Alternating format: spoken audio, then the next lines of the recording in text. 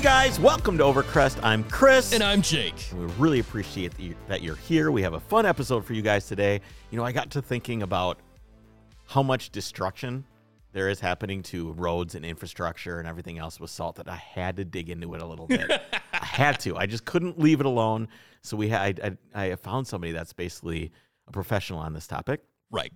And so we're going to talk about that a little bit. We're going to talk about some video game stuff. We're going to talk about some really, really fast cars. We're going to talk about Jake's dream car is finally coming about. It's finally coming out. But before we get to that, I want to remind everybody to hop over on patreon.com/Overcrest and support the show. That's right. It's cheap. It's like $5. Not only is it like $5, it is exactly $5. It is exactly $5. For $5 a month, or there are larger tiers, but for as low as $5 a month, you can support the content creation that you love, support the show, keep the lights on here, and it's all not for naught. Because, Chris, you get exclusive content every single month. We record episodes that no one else gets to hear, and you can get some cool swag from us. I know you just sent out a bunch of stickers and shirts to people. We sent out just... There's a shirt people got I don't even have. That's true, because you're not a Patreon subscriber. So check it out, patreon.com/Overcrest. All right, so Chris, before we get into the news, I have a little, not a bone to pick. I have something that grinds my gears. Okay, so I'm doing a oil change on the Is it your 901 gearbox? Because no, that also does have a gear to grind. Need to do that as well. But this is the Porsche Macan that I have. It's 2015, and I'm doing my first oil change on it. And I do oil change. It's easy enough. You've driven that thing enough that you need an oil change. Yeah, surprisingly. Okay. And I am looking, first I have to read online because no one is doing their own oil changes on these things. Yeah. So there's no info. How do you do it? Is this something where you have to check the oil with the... Oh, yeah, of course there's no dipstick. There's no dipstick. That's rage point number one. Yeah. You know why there's no dipstick? Why? They don't want you to change your own oil. They want you to go to the dealership. Did you ask the dealer how much it was for an oil change? Looked it online. It's like $400. It's like... oh my God. That might be an exaggeration. It might is be it like though? 150 or I don't know. It's 150 is a normal oil change. Like if you go to a dealer for a Volkswagen, really? It's got to be like $100 for a synthetic oil change. I don't know. I would not doubt if it was $400. But yes, first rage point, no dipstick. But it does come with free drinks in the refrigerator, I'm sure. Sure. At the Porsche dealership. Yeah, I'm sure it does. Yeah. But so I have to look it up because no one has a DIY on how to do the oil change on a Porsche Macan Turbo. Because then I'm reading online, it's like, it has actually a dry sump system. I'm like, well, where's the tank that I drain the tank as well as here's a question. The pan. Is there a manual for this car, like a Bentley manual? I don't know. You know, like for I know what you're talking about. Is there a manual? I actually kind of doubt it because who would buy it? No, nobody. So I have to call my Porsche mechanic friend, and I'm like, okay, I'm reading there's a dry sump on this thing.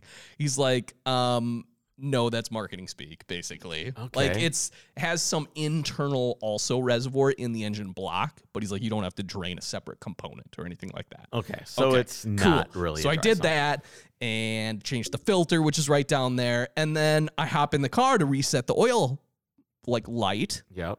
And what's the process for that? Oh well, I Googled it. I looked it up, and they're like, you need Porsche specialty dealer part number, etc., to clear the whole thing. And that's the way it is on my Alltrack too. What the hell? It's where I had Chad change the oil on the Alltrack. Yeah. Down at SCI. Okay. And because it's a 2020, he needs a new version of the Vacom. Most people with a 2020 are still going to the dealer, right? Right. I just went to my buddy Chad and we changed the oil there. And he's like, well, I guess I need to update my Vacom again because it doesn't work. Volkswagen's constantly changing the parameters that you need to do to clear the code. Right. So I have the sticker that says when I change my oil, but on it the still glass, has the light. But it still turns on. So I went to the dealer before I came down here today and just had him clear it for me. Right. That's insane. It's so insane. It's ridiculous that that's what it's come down to. But it used to be like turn the key on, turn the lights on, press gas pedal 3 times, and that's or even just go through the menu to clear it. It's like up, down, left, right, left, right. BA, select, start. All right, the oil change.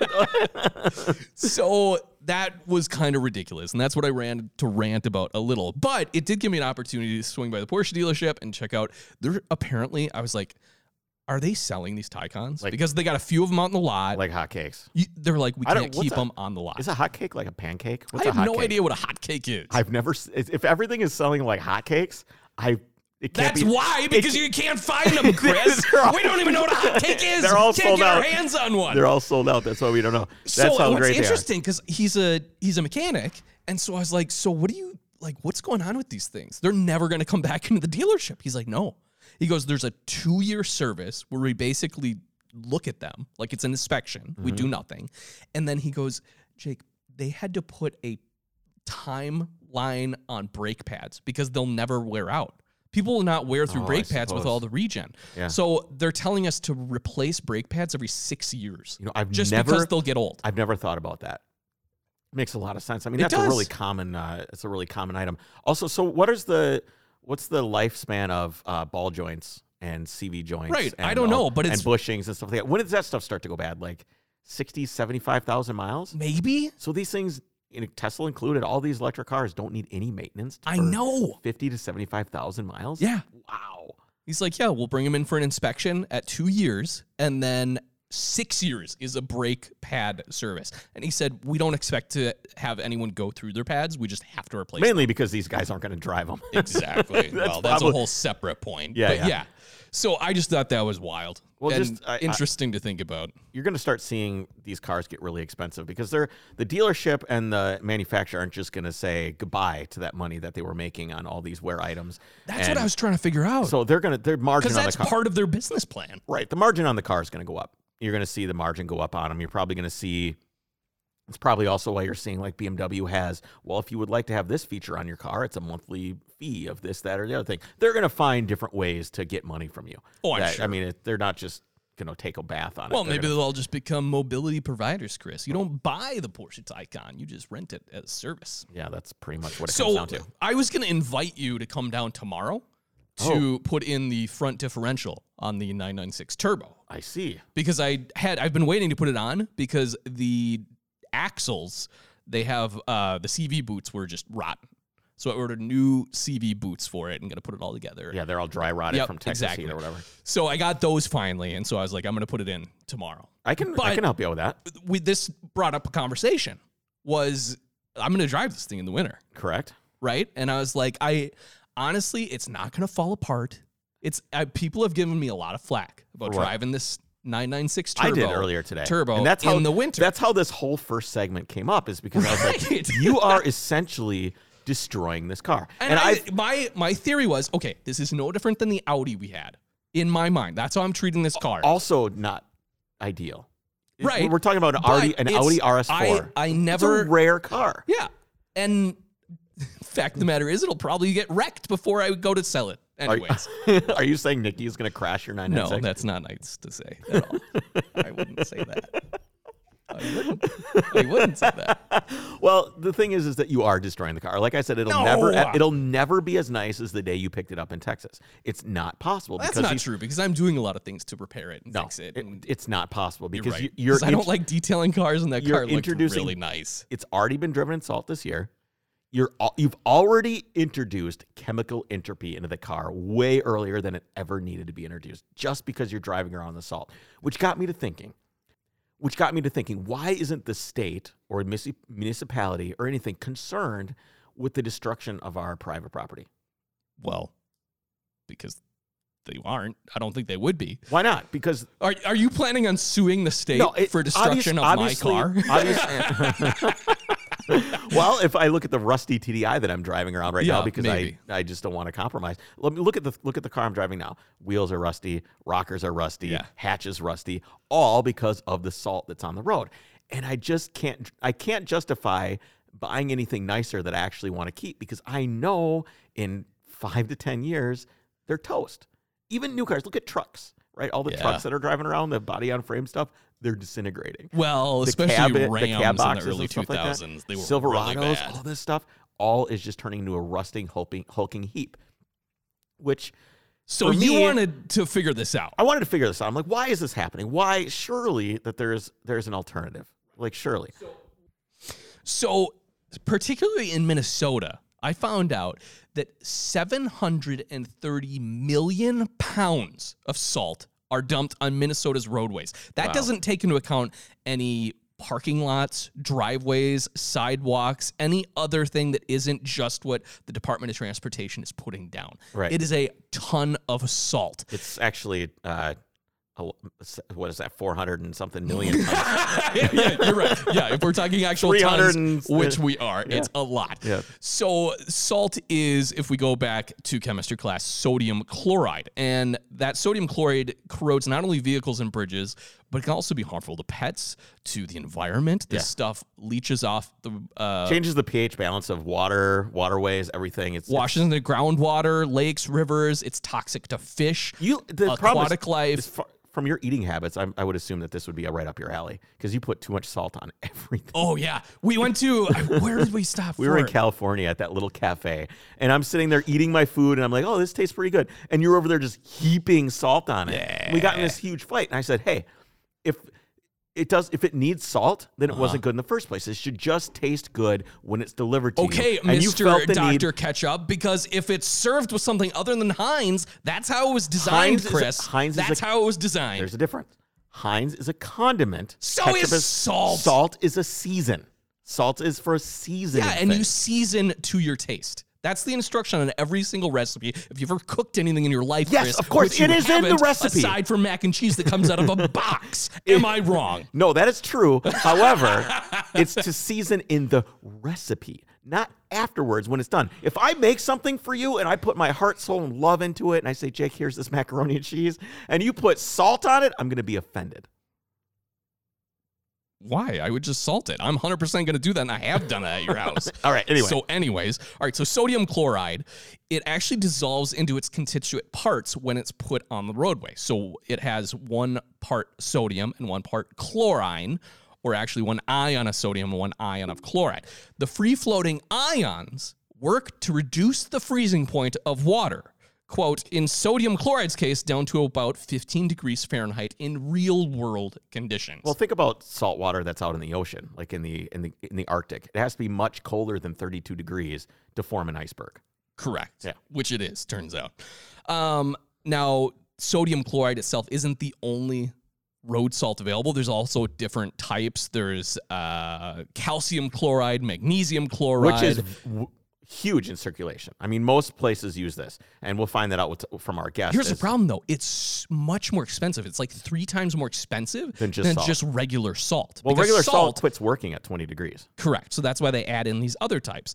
And the calcium chloride and magnesium chloride are more complex molecules. That's really hard to say for some reason, that distribute more ions when they dissolve in water, further lowering the freezing point of water, to your point. Right. However, they also create more effective electrolytes than sodium chloride and, quote, thus prove even more devastating to your vehicle's sheet metal. So how does this actually work? Can this also cause galling? It causes problems with aluminum, too.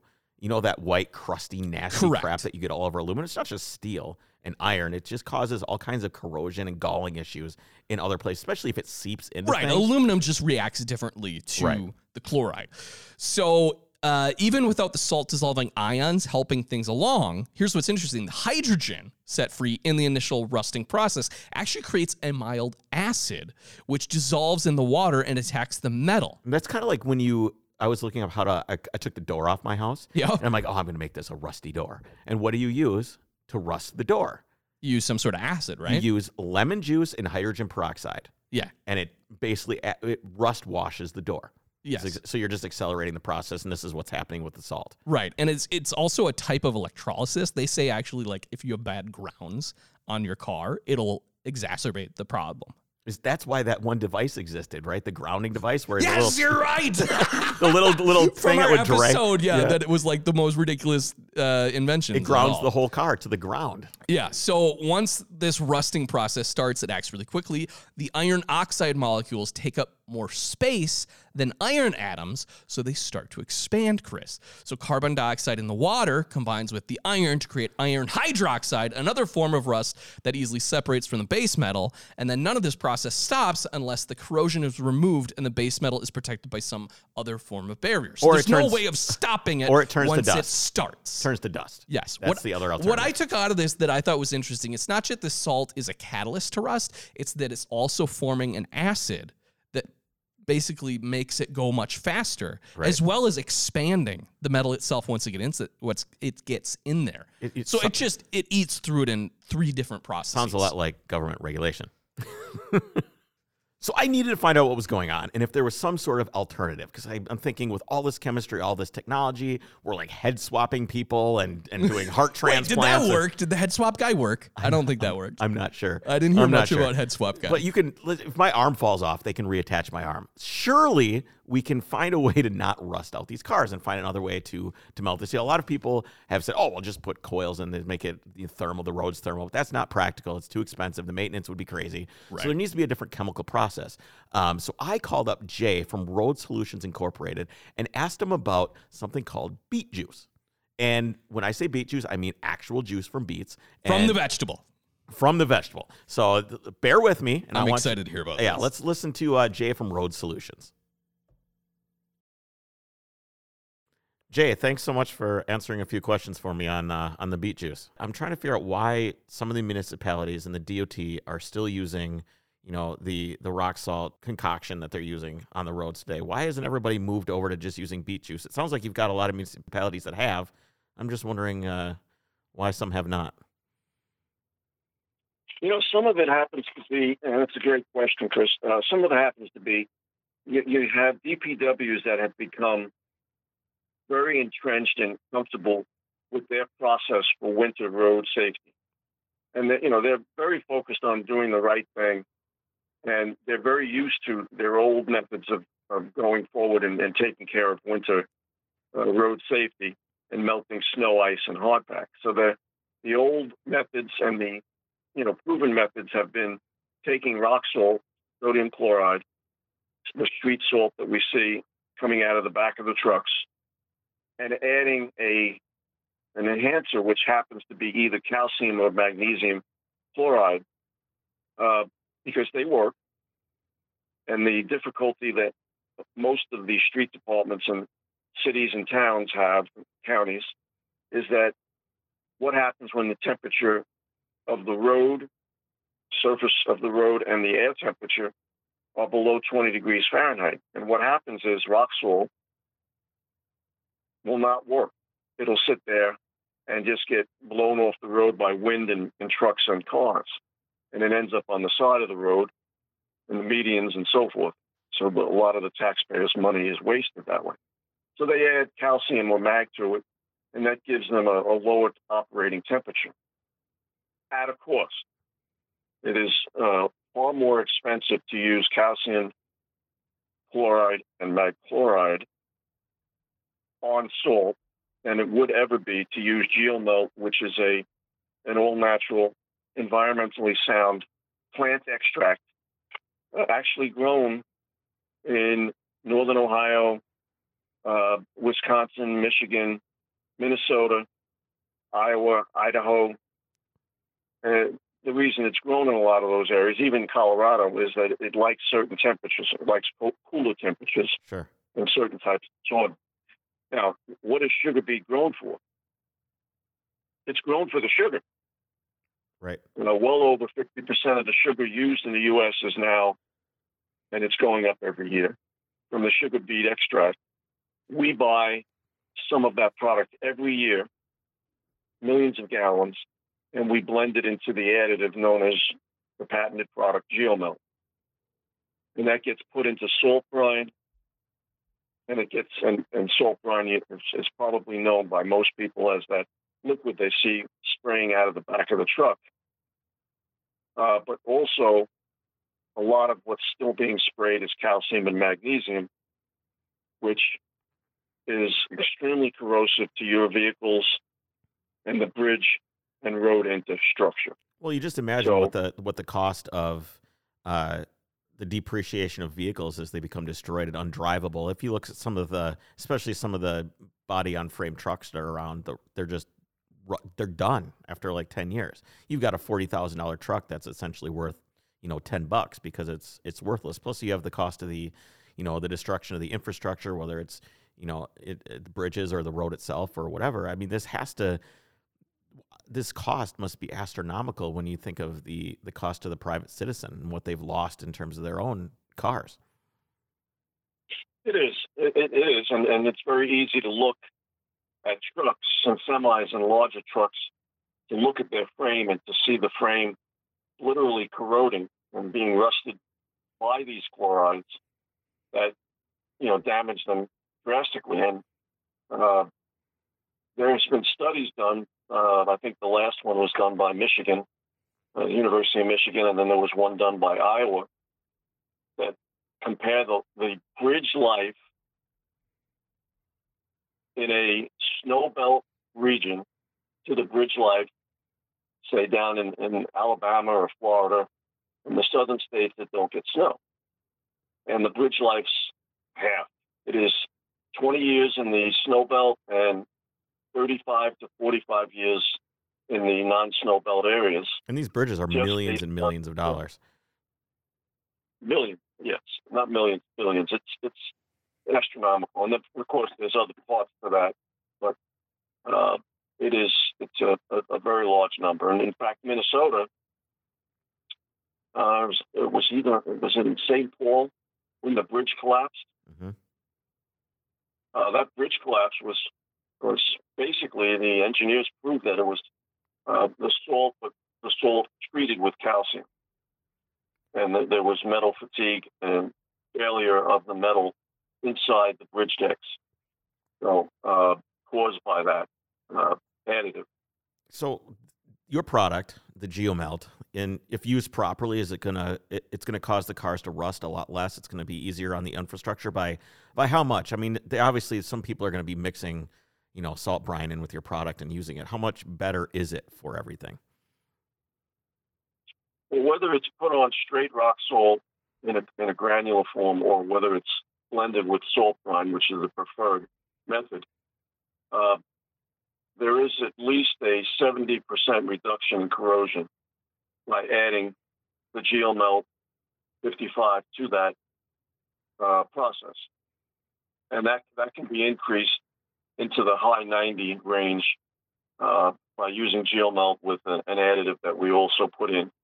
But yeah, it's possible to not eliminate rust and corrosion, but to reduce it to a point that it's very manageable and prevents the damage to the vehicle. Let's face it, a car rolling out of the factory nowadays, you really can't find much out there that's under 20 grand worth driving. And the corrosion starts the day you drive on a snowy day that has salt. Right.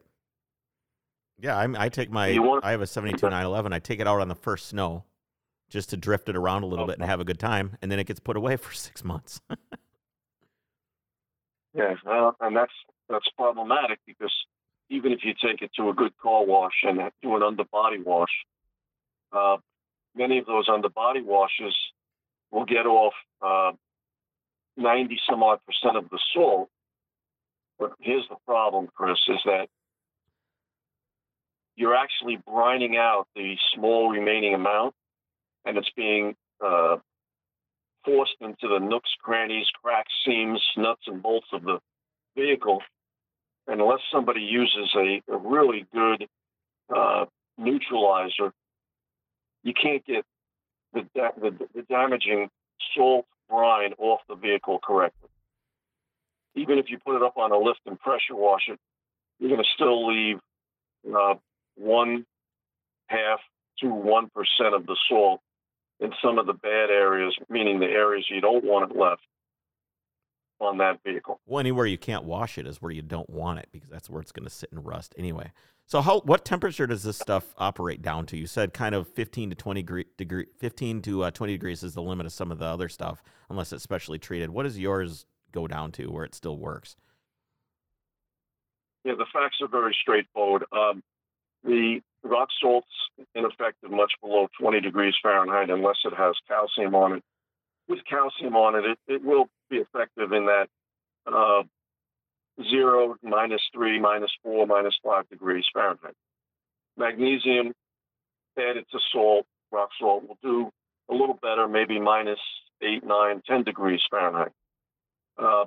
We're effective down to -25 degrees Fahrenheit.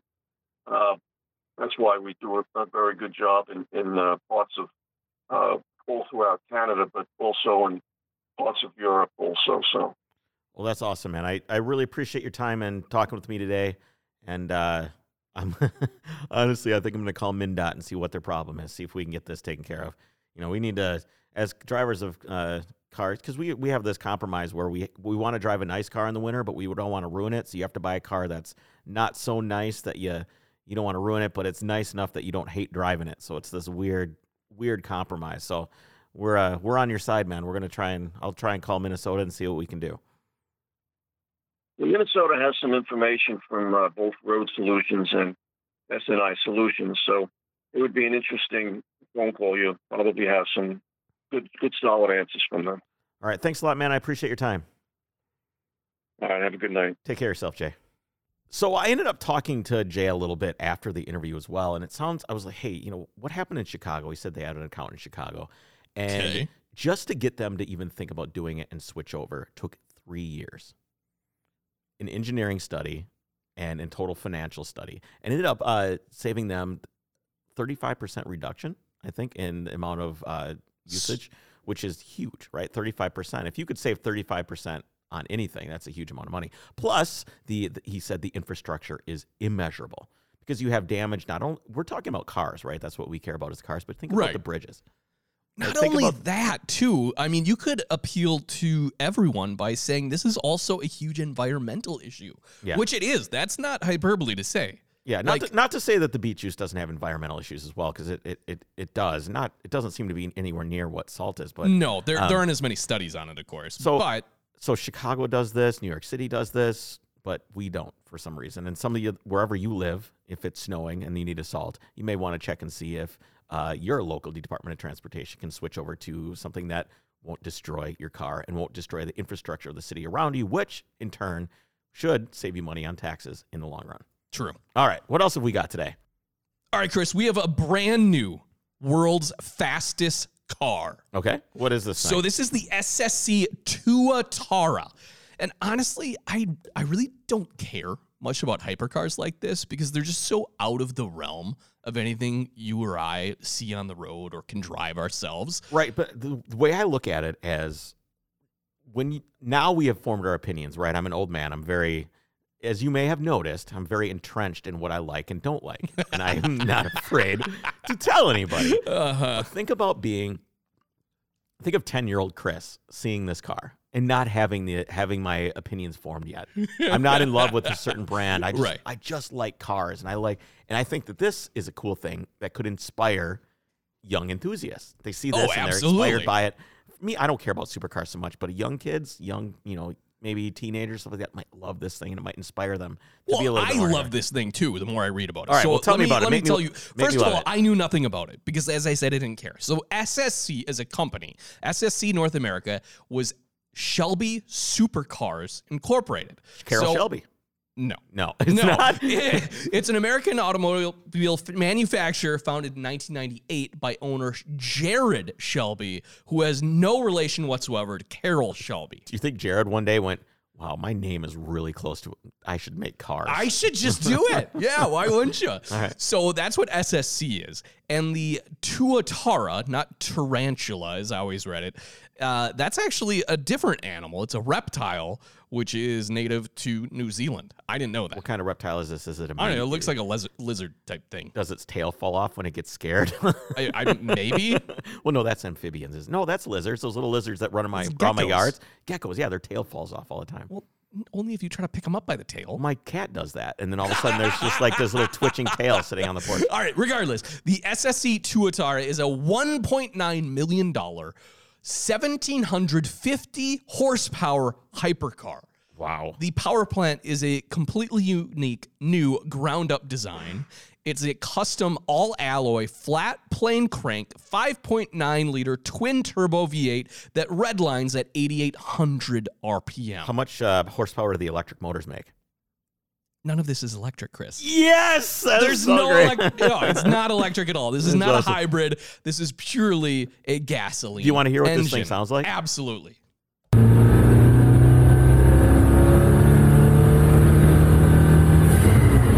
Listen to that. Oh, yeah. Yeah, that's a lot of boost pressure right there.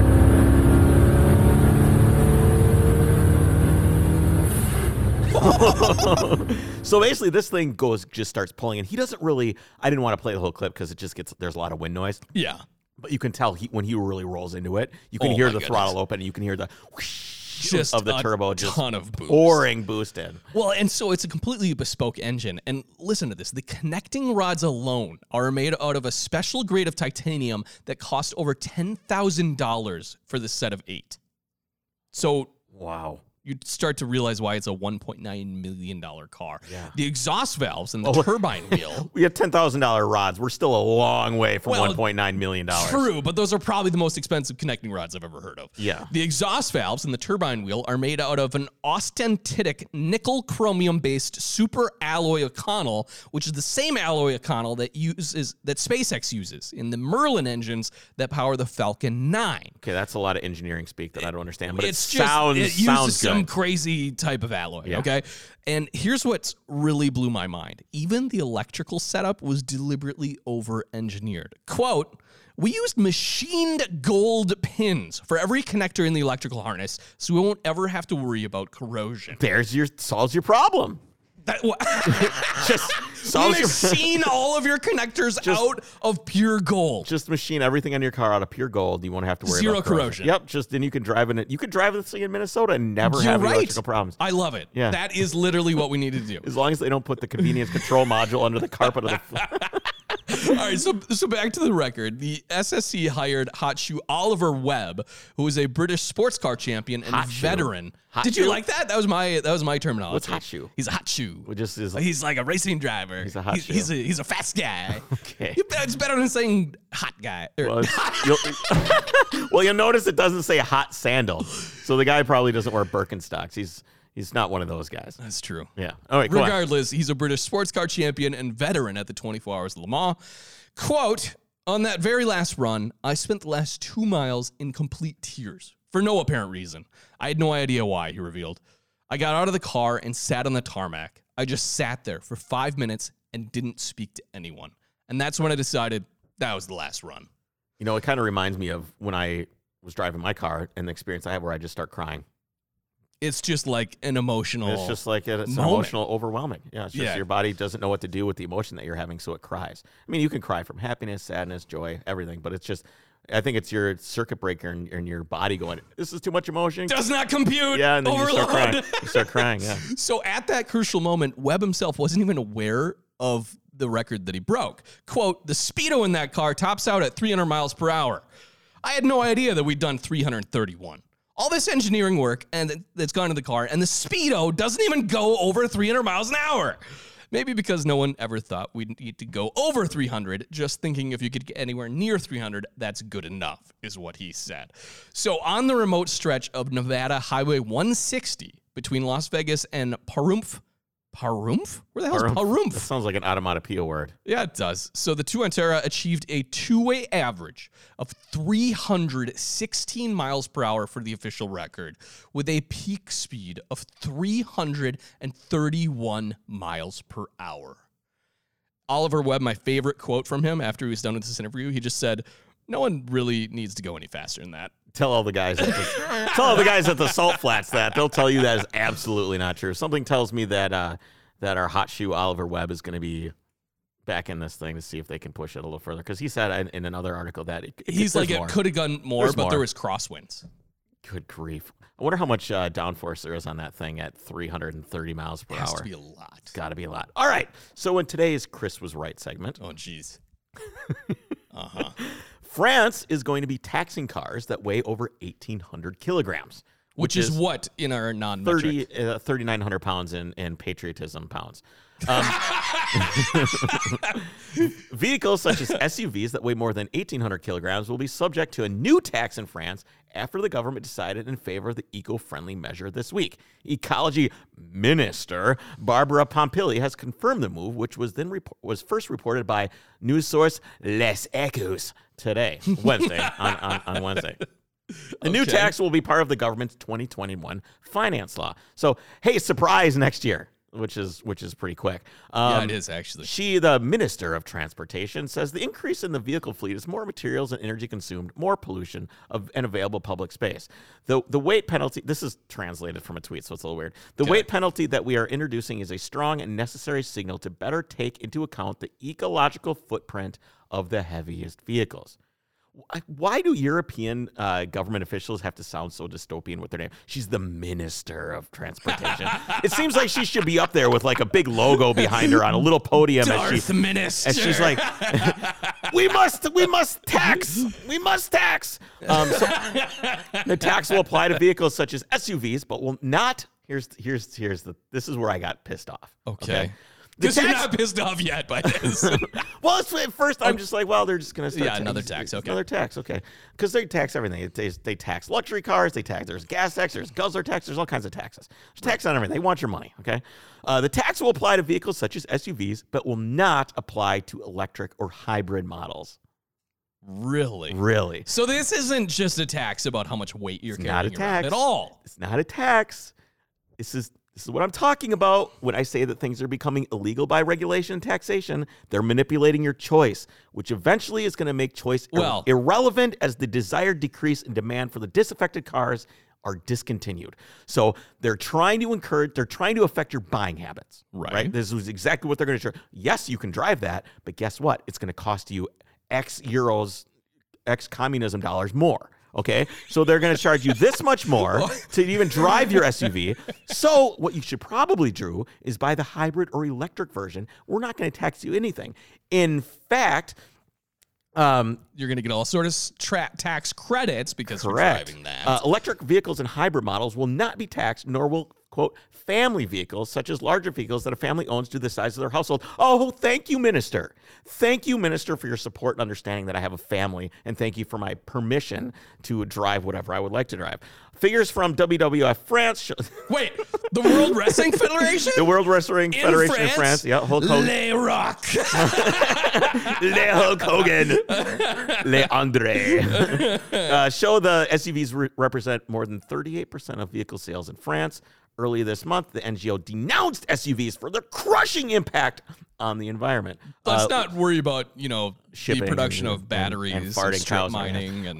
But news of the new tax comes in the same week as the government confirmed. Oh, this is really convenient, Jake. Okay, what now? Convenient. What do we get now? News of the new tax comes in the same week as the government confirmed that grants of 1,000 euros would be available with no conditions attached for anyone wishing to buy second-hand electric cars in France. Further aid would also be available for lower-income families. So they are doubling down. If we can't tax you into doing what we want, maybe we can just socially engineer it from the bottom up. This is awesome. And ironically, only the rich are going to be the ones with the big cars. So you're going to have regular dudes with their French bread shops or whatever they've got going on over there. They are baguettes. Yeah, with their little beret on. They're driving to get to their beret shop. They're driving little electric cars, while all the regular people that have a little bit more money are going to be able to afford to pay the taxes and drive these other things, or buy the big electric cars or whatever the case may be. Everybody else is going to be getting a tax credit so they can drive the 2009 Nissan Leaf. Le car. Yeah, Nissan Le car. So I don't know. It's just more. I hope America is the last to fall. Right. I hope we are just. It's going to be. I want this moment. I see this moment in my head where America is like the Ali versus Frazier moment, where we're just standing up with our hands in our boxing gloves, and France and Germany and England is just laying there on the ground, decrepit with their crappy transportation, no way to charge any of their cars. The power grid has failed, and we're just like, yes, with 900 horsepower Chargers and Challengers and everything else that we've got going on over here. We've got a Bronco. We're going to drive over your Le car because they're not even going to be able to have the Bronco. They're not going to be able to have anything. No, of course not. So it's an SUV and it has a gas engine. They're not getting the new 450Z or the 390Z or the 350Z or whatever the hell it's called. They're not getting that because of regulations and the sound requirements for cars in Germany means all the AMG cars are now 4 cylinders. It's all going to shit. It's all going to shit. But guess what? Over here, we're doing Broncos, we're doing Chargers, we're doing Challengers. I'm a European car guy. I might have to give up. Oh, man. I just want to be, even only for a little while. Obviously, things are going downhill, but I want that moment. I do wonder if there's going to be any sort of a recoil effect based on what? Okay. Oh, sorry, we didn't mean to do this. You actually have. When was the last time? What about the infrastructure? Who cares? They don't care. They'd So rather. when everyone Guess can't what? Guess what happens? What? Guess what happens when the infrastructure fails? Public Take the transit. bus. Take the bus. Take an Uber. Take a this. Take a that. Don't worry about it. Yeah. We've got you. It's under control. These buses are super clean. They run on propane. It's no problem. Oh, just ride this light rail. Yes, we closed down the interstate for 6 years in Minneapolis to put a train in and stop traffic for hundreds of millions of passengers just so like 6 people could do crack on the light rail at 2 o'clock in the morning. That's the ideal situation. And that's what you're going to be driving around in when they screw up the whole infrastructure for your car in the first place. Yes, they don't care. There's a backup plan. Here's the thing, Chris. If I wasn't into cars as an enthusiast, if I was the 80% of people out there who look at these things as their appliance. 80%? No way. Did you 95% of people that think of them as their appliance. No, it's 99% of people that think of cars as their appliance. Do you think the Ford appliance. Bronco is an appliance? It is a nice looking appliance that has heritage to it. Why do they care that it has heritage? Because they know that's cool. Because it's cool. Because they're enthusiastic what? about it. You're making it seem like everybody wants to drive around in a Prius and nobody cares. That's not true. We've had this argument before. I know we have. The car is one thing that when you're driving around, you're being seen by thousands of people on a weekly basis, that you can define who you are by what you drive. Most people wouldn't care what the engine under the hood is, though. No, well, maybe. Depends on the demographic of where you're taking your poll. But everybody look at the way things are marketed, right? Look at the way Subaru has like a dude actually hugging a freaking tree in the commercial, okay? We understand who Subarus are for, okay? Yeah, we understand. That's what a Subaru is for. Yeah. Look at what the Ford Bronco is going to be marketed towards. It's going to be marketed towards people that explore, or the Rivian is going to be like the upper class dude that still wants to have a blue collar vibe and have a truck, but still wants to be environmentally conscious. Right. All of these things are directed at a certain type of people who are enthusiastic about what they're buying. Okay. Anything that's mid-grade or premium or above. All the appliance cars, that stuff that you're talking about, those are like Civics and Priuses and stuff like that. Those people don't care. Which are the best-selling cars. They do sell a lot of them, but don't make it seem like it's some blanket 95% thing. For the sake of my point that you won't let me get to. Because it's wrong. No, just let me get to my point. For the vast majority, if I was like that where I didn't care and I just needed an appliance car, it's hard to argue with this mindset, with this type of regulation saying, yes, let's do better for the environment. If people need, bite your tongue, sir. If people need to have a car, let's make it environmentally friendly. I would be okay with arguing that if you didn't take it into a larger perspective. Right? Put things in perspective. And when you look at how much the shipping industry... I understand that. We talked about this last week. I know, but you can't take this out of perspective because then it hides what they're doing. What are they doing? It's so obvious to me what are they doing? They're making it easier for you to buy. They're even giving... Why? Listen. They're making if it's not about the environment. It is about the environment. Then why aren't they going after the true culprits? Because it's too hard. It's too hard. The maritime industry is not regulated by any one country. You can't just go to you can go to Germany and be like, hey, no, we're going to crash your economy because we're not going to buy your cars anymore if they're not this, that, or the other thing. So it's very, very easy to focus in on the automotive industry. Plus, it's something you use every single day. You can see it. 99.9999% of people don't think about the maritime or shipping industry at all. That's what I have a problem with. Fine, but what do you want them to do? Do you want them to be like, oh, let's spend all this money on a marketing campaign? I want people to know that you can drive 50 million cars for the life cycle of one giant shipping container ship. Great. Now, everybody that listens to the podcast knows that. But it doesn't matter because that's not what's happening. You're being an idealist. I'm being a realist. These people... No, you're being a pessimist. I'm not a pessimist. It's right here in black and white. We know what they're doing. They're saying there's going to be more taxes on the bigger vehicles, which are... Next, you're going to tell me this is all social engineering. By miles. It's luxury cars, it's SUVs, it's everything that's expensive. Every single Mercedes that's like maybe a E-Class and above is going to weigh more than 3,900 pounds. Oh, yeah. Okay? So every luxury car, every SUV, everything else, all guzzle gas, they're all for rich people, blah, blah. We're gonna punish them. But we're going to charge them money, get money, and then we're basically taking that money and we're giving it away as tax credits to give to other people. Basically, it's the French Robin Hood, is what you're telling me. Sure, yeah. If you want to look at it as simply as that, but the end goal isn't to help the poor. The end goal is I basically. never said it was. What's that? I never said it was. Well, that's to what help the Robinhood. poor. That's what Robinhood was. Right. It's to help the environment under the guise of social engineering. Okay, so you're using wealth redistribution here. You're giving people 1,000 euros to buy a used electric car. Right. That's an incredible shift. That's an incredible push in one direction. Right. Without saying that the other cars are illegal. It's yes, you can still drive your petrol, whatever it is, Citroen, your Renault, your Citroen, or whatever. You can still drive that, but guess what? If you sell that and buy this, you get like 1,000 euros. And if you're poor, we'll give you 2,000 euros or 2,500 euros. Hell, why don't we just subsidize the whole thing? And I think that one of the reasons they have to do this is because all the electric and or the EV cars are expensive. Oh, for sure. So they're trying to level the playing field a little bit and make it available. It's always one of my huge complaints is that all of this stuff is going to make it impossible for people to own cars. It's just going to make it really, really difficult. And this is probably one of their ways, kind of an end round around that. But if the infrastructure fails, like you said before, it doesn't matter. The state will pick up the slack. And that's, in the end, that's really what they want anyway. No, they don't want people driving cars. That's the end game. It's just way down the road, and it's little piece by little piece by little piece. All right, everyone take off your tinfoil hat, and let's move right along. So, Chris, what is the most gaudy option you can get on your new Mercedes-Benz Grandpa car? It has got to be...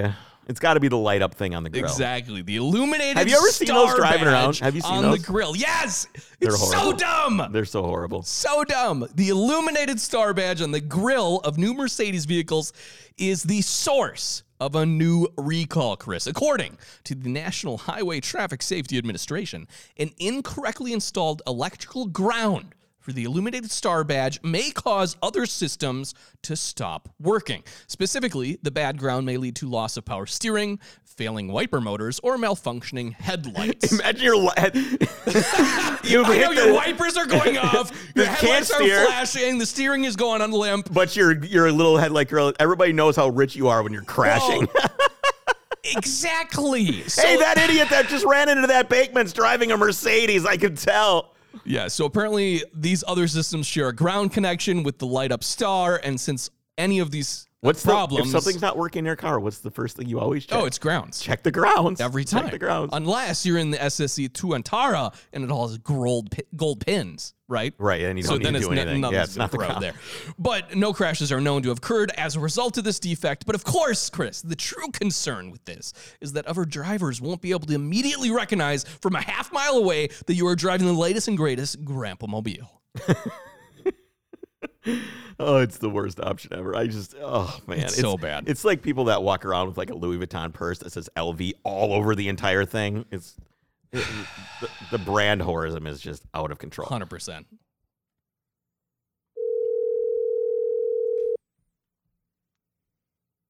Hello, Mr. Joel Fetter. It's Joel Fetter. Oh man, it's been so long since we heard from you. It's really great to hear your voice. It's good to be heard. It's been a long 6 weeks, man. Yeah, I bet it has. We know that you're basically Robo Joel right now. You've got a brand new knee, and it's I know that I could probably say that I know I'm rooting for you. I know all the listeners that love you are rooting for you. So get well. I took my first steps today. I took the brace off. I'm starting to weight bear. I'm hopefully driving soon. That's awesome. Nice. It's a bummer that we got snow, so I can't take you for a ride in the 911. You're just gonna have to pleasure delay that till next year. No comment. I'm not talking about pleasure delaying or any kind of pleasuring with you. So, Chris, the new Hummer is here. Yes. And who better to talk to than our own resident Motor Authority correspondent, Joel Fetter. I got bad news for you, Jake. What? You do not have a Volkswagen key, and it is not a Hummer H3. I know. So on Tuesday, GM's truck and SUV division unveiled the 2022 GMC Hummer EV pickup. So are you telling me it's going to be branded as a GMC, not a standalone brand? It is, because they don't have the Hummer brand anymore. They own the trademark, right? But they don't own. There's no Hummer dealerships, and so it's going to be a Hummer brand of vehicle sold under GMC. So there's two GMC badges on it. There's one little small one on the front driver's side of the front, and there's one small one on the tailgate. That's it. It's kind of like the Grand Wagoneer. It says Grand Wagoneer. It doesn't say Jeep. Right. Same deal. Interesting. So it says Hummer EV, but it is a GMC. It'll be sold at GMC dealers. Does Jake want one of these? What do you think? So here's the deal. Give us the deal. This is I called it on. So when the first CNN an ad on CNN got leaked and then or accidentally ran, and then Jalopnik ran it. Basically, that was the first time I saw the physical truck, and I tweeted out, so it's a road dude version of the Rivian R1T, and then I got all the information, the specs. I'm like, it is a bro truck dude version of the R1T. Like so Jake does want it. That sounds like right up Jake's alley. So it is totally Jake. I didn't care about this thing, honestly, Joel, until I saw it, and now I want it. Of course you did. Of course you did. And so here's the thing. The Watts to Freedom mode, which is the absolute worst marketing crap ever. So explain this. Watts to Freedom? Watts. So basically, it's WTF mode, but they had to come up with something other than WTF. Oh, okay. Thank you. So it's WTF mode. So you put it in WTF mode, and that's how you get 0 to 60 in 3 seconds. And but 0 to freedom? Is that what you're telling me? Well, here's the thing, though. It's a whole process. You do it, and it has like this animation on the screen, and then it has the warnings. It's like a Tesla thing, right? The warnings. Do you need to put a special key in to make the spoiler come up or something? You don't. But what happens is it rumbles the seat with the vibration. No! So it uses the GM's backup safety system that vibrates the seat if you're about to hit something. It uses that to rumble the seat like I'm about to take off for launch.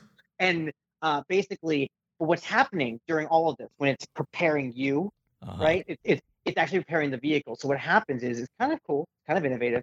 It lowers the air suspension all the way down, which is cool. And unlike, because the reason Teslas can only do a 0 to whatever run so many times before the battery needs to cool down, right? The reason it does that is because it only has so much thermal management. What GM has done is, now hang on, most electric cars that are advanced today have liquid cooling, right? So only the first gen Leaf had air cooling. But Tesla, Porsche, all these cars have liquid cooled batteries. But what GM's doing on this new Ultium battery for this vehicle is when you put in that Watts Freedom mode and it lowers it down, it's preparing you, it recirculates all of the coolant for that liquid cooling at the highest rate possible to super chill the battery so that it can deliver all the fun. It's kind of cool. Like that's the technology behind it. You know what's cool? My cat has the same technology. My cat does the same thing. Where before it's about to pounce on something, it kind of crouches down and like wiggles its butt back and forth, and then jumps. So the technology behind it is cool. The marketing behind it is crap. Yeah. But here's the thing: Rivian's marketing that they can do the same thing, 0 to 60 in 3 seconds flat, and they have less power. Okay, so what does that mean? So the interesting thing, so there's a lot of interesting things. So the GM truck is going to have a max of they haven't confirmed it, but it's my understanding about a 250 kilowatt hour pack. The largest pack that's going to be in a Rivian R1T is 180 kilowatt hours. Wow. Rivian's saying over 400 miles in charge. Hummer is saying 350 plus. Yep. So there's something going on here somewhere between the two. Well, the Hummer weighs, I bet you, a metric shit ton. The Hummer has better. Well, if you're going to carry around all that patriotism with you everywhere you go, it's got to be heavy. It's all that freedom you're carrying around. Freedom's heavy, man. Freedom's heavy. But it's also going to have 30. It comes with 35s. It can have it can fit specially engineered.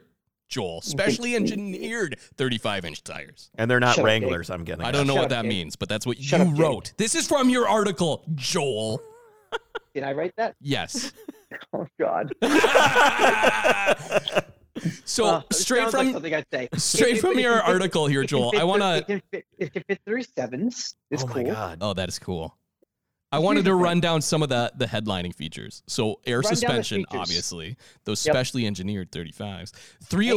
Hang on. What? There's something in the air suspension. That air suspension goes to, if I remember correctly, don't quote me, I think it's 15.9 inches, and the original Humvee went to like 16. So yes, it's called extract mode, which is the coolest thing ever. It lifts the truck an additional 6 inches to give 15.9 inches of total ground clearance. But you can only do that when going slow. We confirmed that. Okay. And so it's like you can't drive down the road like that. Right. You can't. It's like locking your diffs in the old Audis. It's exactly what this is. This is locking your diffs. Yep. But extract mode, I'll buy that marketing. Except way less cool. Locking differentials are cool. There's crab mode. It's 4-wheel steering and allows all 4 wheels to turn in the same direction up to 10 degrees to go sideways. Yeah. Okay. Let me talk about this, Joel, because so yes, but it only has 10 degrees in the rear, right? And here's what's funny. The little promo video on the official GMC website clearly shows the animation of the Hummer driving at more than 45 degrees sideways. And then it has a disclaimer down at the bottom in small print, simulated vehicle shown. Actual production model may vary. Well, 10 degrees isn't great marketing, bro. I know. And well, my point is 10 degrees sideways is not that sideways. Like crab walk will not be a sideways crab walk. It'll just be, you can basically change lanes. Well, but you're going to be using this off road. Like, I know. I mean, and for the record, 10 degrees it doesn't sound like a lot. But if you see a car that turns its wheels 10 degrees, you think that shit is broken. It's a lot. If you saw a car driving down the road with 10 degrees of tow in on one side and negative 10 on the other side, and it's driving up. Like if you look at like a CT6 or a new S-Class or even the new 911s, when they can do the 4-wheel steering, only a couple degrees, you look at it, you're like, that shit's broken. They call it dog-legged. It looks trippy, like legit. Yeah.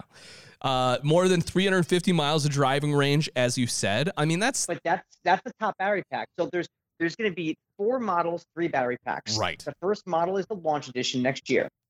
Then the edition 1 model, Joel, which is sold out instantly, which is like $112,000. Holy shit. $112,595. So my thought is destination.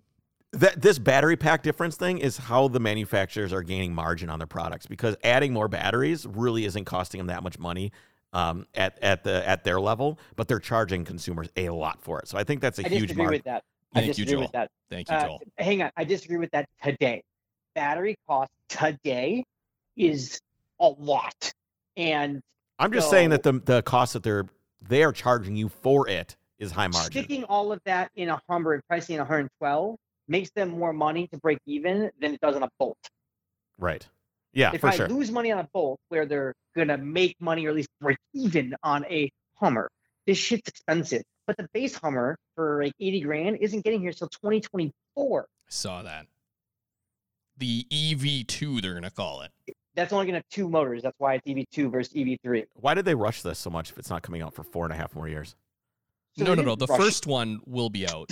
The first one's next year. Okay. I was just checking. It's a slow rollout. Rivian's doing the same thing. Rivian's rolling out the 180 pack and then the 110 pack, or the 130 pack, and the 110. I mean, they're all doing, because it's a ramp, right? Yeah, it's a mini version of what Tesla did with the Model S, basically. Right, it's a ramp. Yeah. I mean, everyone's doing the same, the game, and you launch with the most expensive one, just like Tesla did, to recoup as much of your cost, right? Look, the bottom line with this thing is Jake's gonna want one. Yeah. He's got a heart on. It's so bro, it hurts. Like it makes it makes the Hellcat pickup truck TRX, which minor plug. We have our first drive review going live tonight at midnight Eastern. You should check it out. Just read it. Ooh, it's good. The pictures, ooh, it's good. Did you write it? I did not write it because I can't that's saying walk. Something then. I can't well, yeah, walk. but I know. How was I gonna get to Tahoe? But I digress. It's good. You should read it. But it makes that truck not look bro enough for Jake. Wow. Yeah. Well, back to the Hummer. It has, from what I can tell from the marketing photos, like removable glass roof panels too. It does. Yep. How cool is that? It is pretty cool. So is this going to be for people that think the Bronco is cool but have more money? Well, yeah. Bronco isn't electric though either. No, but it's the same type of, removable roof, off-road, blah, blah, blah. I think that Chris is right. I think that, Bronco's cool, but I'm rich, so I can buy something even more expensive. Right. I'm going to buy these when they first come in the used market. Yeah, that's the way I feel about the Bronco, too. Bronco, all this stuff that's coming out that's new. I think Bronco's fairly priced. I got to be honest. Like, I really don't feel like... No, I'm not saying it's out. Yeah, it's not outrageous. I still think that the hype is really real right now, and people are paying premiums for spot, blah, blah, blah. Hang on, the premium thing is stupid, but, like, I mean, Wildtrak is priced just like they priced it right on top of a Wrangler, and, I mean, yes, Wrangler seems expensive, but, like, this also has independent front suspension. This has got features Wrangler should have, frankly, right? Like, so hang on. Actually, I don't think Wrangler should have independent front suspension, so don't quote me there. But anyway, Jake's gonna want this. Yeah. It's cool. And here's the thing, though. It's capable. In my opinion, it's gonna be capable. Yeah. I'm so sick of stuff that because the original, like your truck, your H3 was not capable. It's more capable than you gave it credit for. Joel, actually, it was pretty capable. See, thank you, Joel. No, you need to come on more often. I mean, the Volkswagen key thing was stupid. Oh, that was awesome. But it was capable. But here's the thing: so it's capable, but it's what it's going to do. It's what Rivian, what Hummer, what Lucid, what all of this is going to do is it's going to move us past this era of, oh, if you don't have a Tesla, you don't have a cool electric car. We're now starting to get into the era where this stuff is cool. Like, they're starting to build stuff for Jake's of the world and Joel's of the world, and someday we'll get to Chris's of the world. No, we won't. Let's be clear, we never will. All right, Jake. I'm sorry. All right, Joel. We're out of time. We gotta let you go. We're running out of time for this. We really appreciate you calling in. We wish you the best of luck in your recovery. I miss you guys. And it sounds Cyber Joel. We'll see you soon. I look forward to it, boys. All right, take care of yourself. Bye. Bye. All right, last story of the day. All right, I got a little bit of mood music for us. All right, so have you heard of Cyberpunk 2077? Not before an hour ago when I came to the studio. So it is one of the most anticipated video games. I'm not a gamer guy, but I wish I would have known about this. It is great. Awesome. It is great. So basically what this is it's this, I don't want to say, it's not post-apocalyptic because it's definitely futuristic. Yeah, and obviously it's 2077. It's 2077. Is aptly named. Yeah, so I think that it's kind of, if you think of GTA, it's right. very that's what similar I said because it's an open map. You have a lot of driving, but it's not like a racing game. But there is racing in the game. That's one. Comparing it to GTA is saying like Grand Theft Auto, whole. Yeah, Grand Theft Auto franchise. But they haven't had new Grand Theft Auto in a long time. It's been a while since Vice City came out. But saying it's like Grand Theft Auto is kind of like saying Full Metal Jacket and Hurt Locker are the same just because they're both films about the military. It's a genre, okay? Right. So it's kind of a genre that's come out. There's been a lot of other games that have come out in this genre. You've had, I can't think of any of them, but I've played them all. Okay. So basically, the point of this game is to take the riskiest job of your life and go after a prototype implant that is the key to mortality. So in this game, you've got, I know, right? Wow. So you've got all kinds of different body modifications you can do to yourself to make yourself better, faster, whatever. The cars in this game look incredibly detailed. There's tons of detail, interior, exterior, engines. Driving is going to be really centric to this game, and there is going to be racing in this game. And the car that I'm going to want to drive. Well, it's the only real model in the whole lineup, yeah, it's virtually the only real car, and it is a 1977 Porsche 930 Turbo, and it looks rad. I did notice a mistake on the car, though. I think you're wrong. It is 1977 is non-intercooled, and it has the non-intercooled turbo tail on it. There's no way you can fit an intercooler in there. I'm telling you the truth. There's no intercooler on a 1977 with that tail. The way that it comes down in there, look at the later, that's like a 3-liter, isn't it? Not the 3. I'm not sure the displacement off the top of my head, but the intercooler sits on top of the engine flat, and that's why when you look at the later turbo tails, it's flat across. Big wide. Yes, the big wide big thing in the middle. This kind of goes down into the engine compartment a little bit more. I'm really looking forward to this. Porsche recreated the car too for an ad, which we'll put in the show notes so you can see the actual car. Which I'm A, really excited, but B, I don't know how they are the only manufacturer that like caught on board with this. Right. Yeah, I honestly do not know. But one of the coolest things is when this game came out, they had this huge trailer that came out, and then all of a sudden there was this. Wake the fuck up, samurai. We have a city to burn. So you imagine this. You're watching this trailer, this whole movie, right? Yep. And all of a sudden you see this guy come out and say, wake the fuck up. We've got a city to burn, right? And then it's Keanu Reeves just standing there. He's one of the main characters. His name is he voices the main character. Yeah, he voiced and it's actually his persona. He doesn't just voice the character. It's Keanu Reeves. It is Keanu Reeves in the movie, and his name is Johnny Silverhand in the game. So I'm really looking forward to that. I think that's all we have time for today. I think we're out. I think that's it. That's it. Okay. Well, many thanks to Jay from Road Solutions for coming on the podcast, and of course Joel Feder as well for hanging out with us to talk about the Hummer. We'll be back on Monday with an awesome interview. Yeah, Hot Wheels. with none other than the designer of Hot Wheels. Yeah, designer of Hot Wheels, and Luke, who is he customizes Hot Wheels. Yeah, So he's like notorious as the Hot Wheels customizing guy. Yeah, it's awesome. We really look forward to seeing them, and we will see you as well on Monday. Take care.